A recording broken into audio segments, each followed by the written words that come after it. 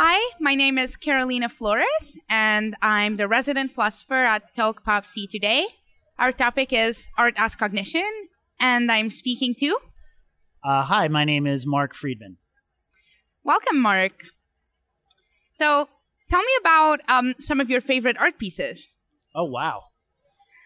Well, I guess the first thing that pops into my mind is like Italian Renaissance, only because I think that it's funny. I think that there's like some sort of, I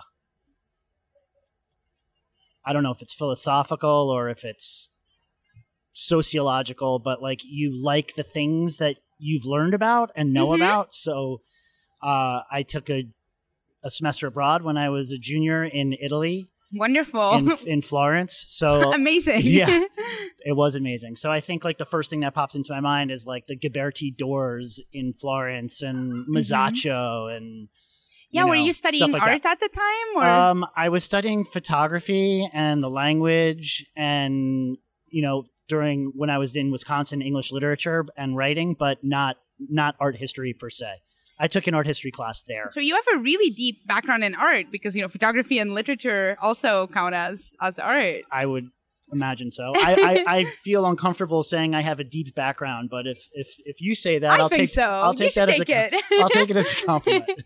I think that is a really good point, though, how so much of what we resonate with is like really contingent on what it kind of reminds us of. Or have learned about or studied or whatever. In your case, do you think the main thing was that you have these, I imagine, extremely positive memories of spending a semester in Italy as like a college student? Or was it also like the specific things you learned about it that resonated with you? I think that when you're able to work with someone who's extremely knowledgeable on the subject, this being art, and they're teaching you about it, and then you get to walk over or outside or into a museum and see the piece that is written about in these books, you grow a fondness for it almost sort of intrinsically or automatically that if you were, if someone just said to you without any knowledge of it, hey, what do you think about the Sistine Chapel? You might say, I don't know, it's pretty cool, or nothing. It's not really of interest to me. Or you might look at it not knowing that it's like one of the most famous things that's ever been created and just have an opinion on it. But if you study it with someone and then get to actually go see it, I think it sort of builds in perhaps this like thing that then when someone asks you 25 years later, what's your favorite, you might actually regurgitate it. Yeah. So it feels like there's a lot of possible factors contributing to that. So one is just like that you pay attention to it in a different way because you're like made to think about it.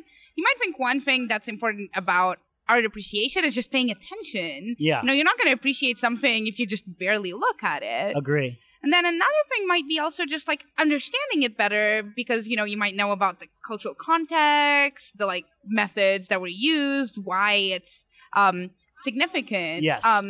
But there it seems like, you could form your own different opinions. You could read a bunch about something and be like, I don't like the cultural or historical project this was at the service of. Or like, I think it's bad that art went in that direction. Yes. So there's more of like space for like understanding can go different ways and how much it makes you appreciate art.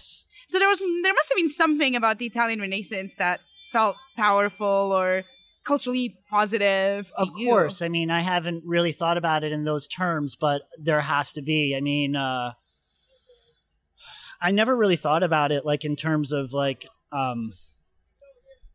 why I might connect to the art from that period based on what was happening in that time, because I don't really feel like I have that strong a grasp on that time. I know that there was a lot of wealth pouring through, and I know that there was a lot of art and creativity, obviously, and a lot of churches to be built and a lot of ceilings to be painted.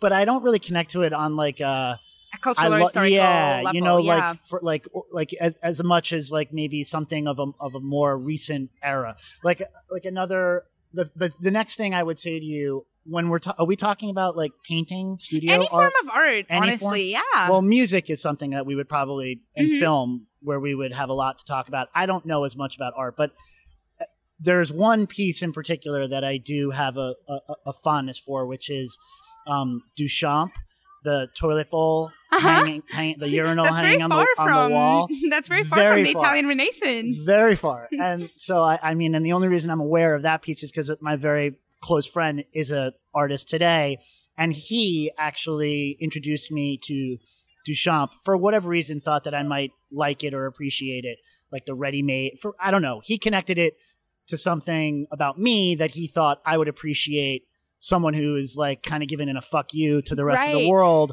and saying, this dude just took a toilet bowl, hung it on the wall, signed someone else's name, and that is something that I like because of the time that it was in, or like more about what you were asking before. It's an interesting case because it's not just a cultural historical context. It's also something about like the perspective of the artist, and the perspective expressed in the work really resonated with like your own take on the world. Yes, because I oftentimes wonder about exactly what he did there, which is like sometimes you see art hanging on a museum wall and you're like, really? Like that? And you wonder if someone else had signed their name to it, would it be hanging on the museum wall? And I guess what Duchamp was doing with that piece, because what did he signed it something different. Like no one knew it was him, I believe. Like there's another signature, I think it was like Mutt or I can't remember.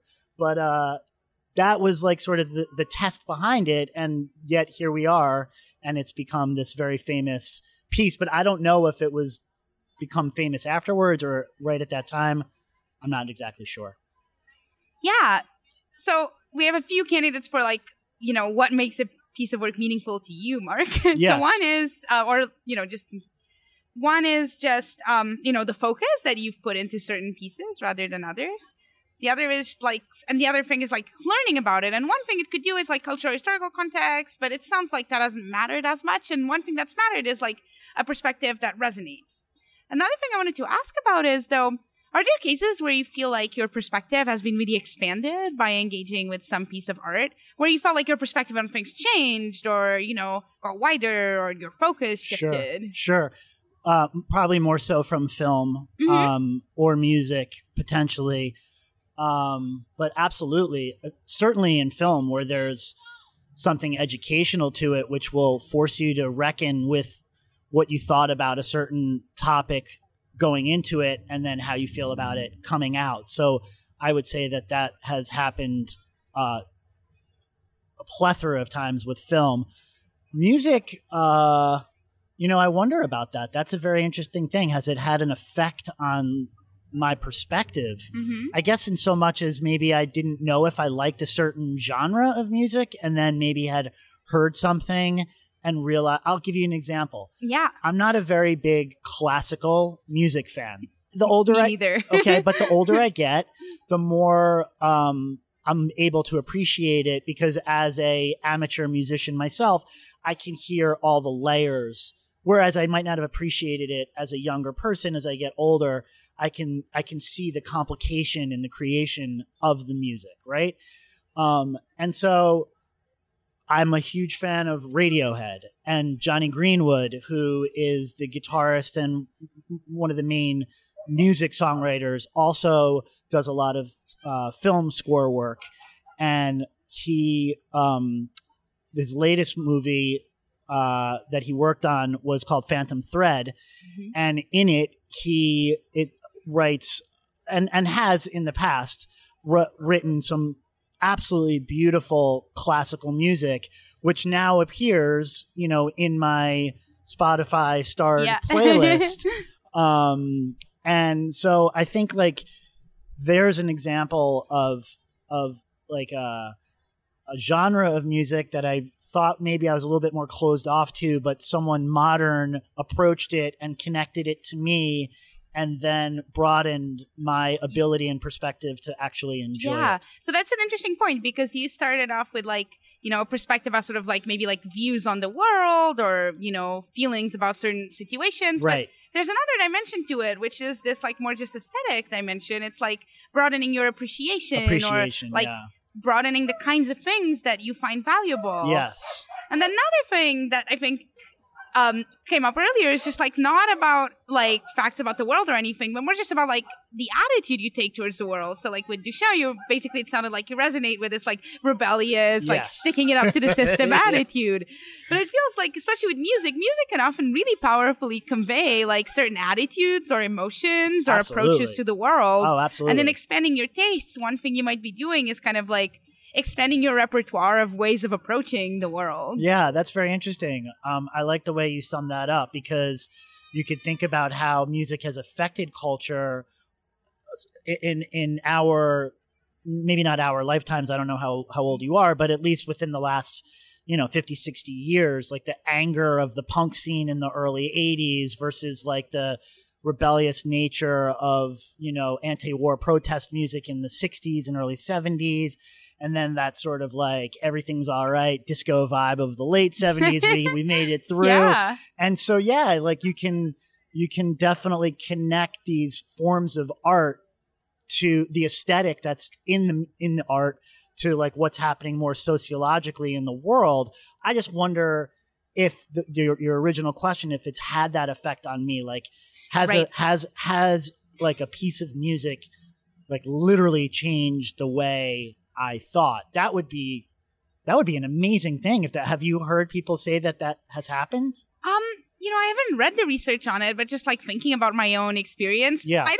It's hard to tell with, deep effects that are like long lasting in your life because, well, there's a lot of factors going on, so it's hard to trace back, but at least temporarily, I think music is this really powerful like emotion regulation mechanism, the like when you're sad and listen to sad music and it just makes you feel more sad.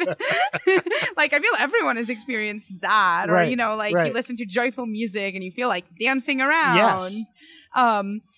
And then, you might think that there's also more long-lasting effects. At some point, I got really into pop music, like very like hyper, like, and I feel it did change my approach to things into an approach of like, just wanting to take more joy in things and finding more opportunities for joy. So that seems like a more lasting It's effect. so easy to rail against and hate pop music, but at the end of the day, there is just nothing more satisfying than a great pop tune. You know what I mean? That's like just perfectly simple and beautiful. And I don't know. I definitely have a big soft spot for pop music in my life. Yeah. Another interesting thing I wanted to come back to in what you just said was like this connection between, music expressing maybe sort of the flavor of the age, the overall political struggles or general attitude towards our political and social world that people are taking. Yeah. But then also it looks like, further shaping the attitude people take. So it's this kind of like loop you've got going at that point. Yeah. Where what's driving what? Exactly. And where you've got at the individual level, it's like, music shapes like our kind of attitude and emotions going forward. Yeah. But it's also like expressing the emotions we come in with. Yeah. And the same thing seems to be happening at the social level, which is like very cool. So what do you think today's popular music is saying about what's happening in the world, or at least the United States today? I can't really speak on pop music in other parts of the world. Yeah, so like what do you think is what it says about today?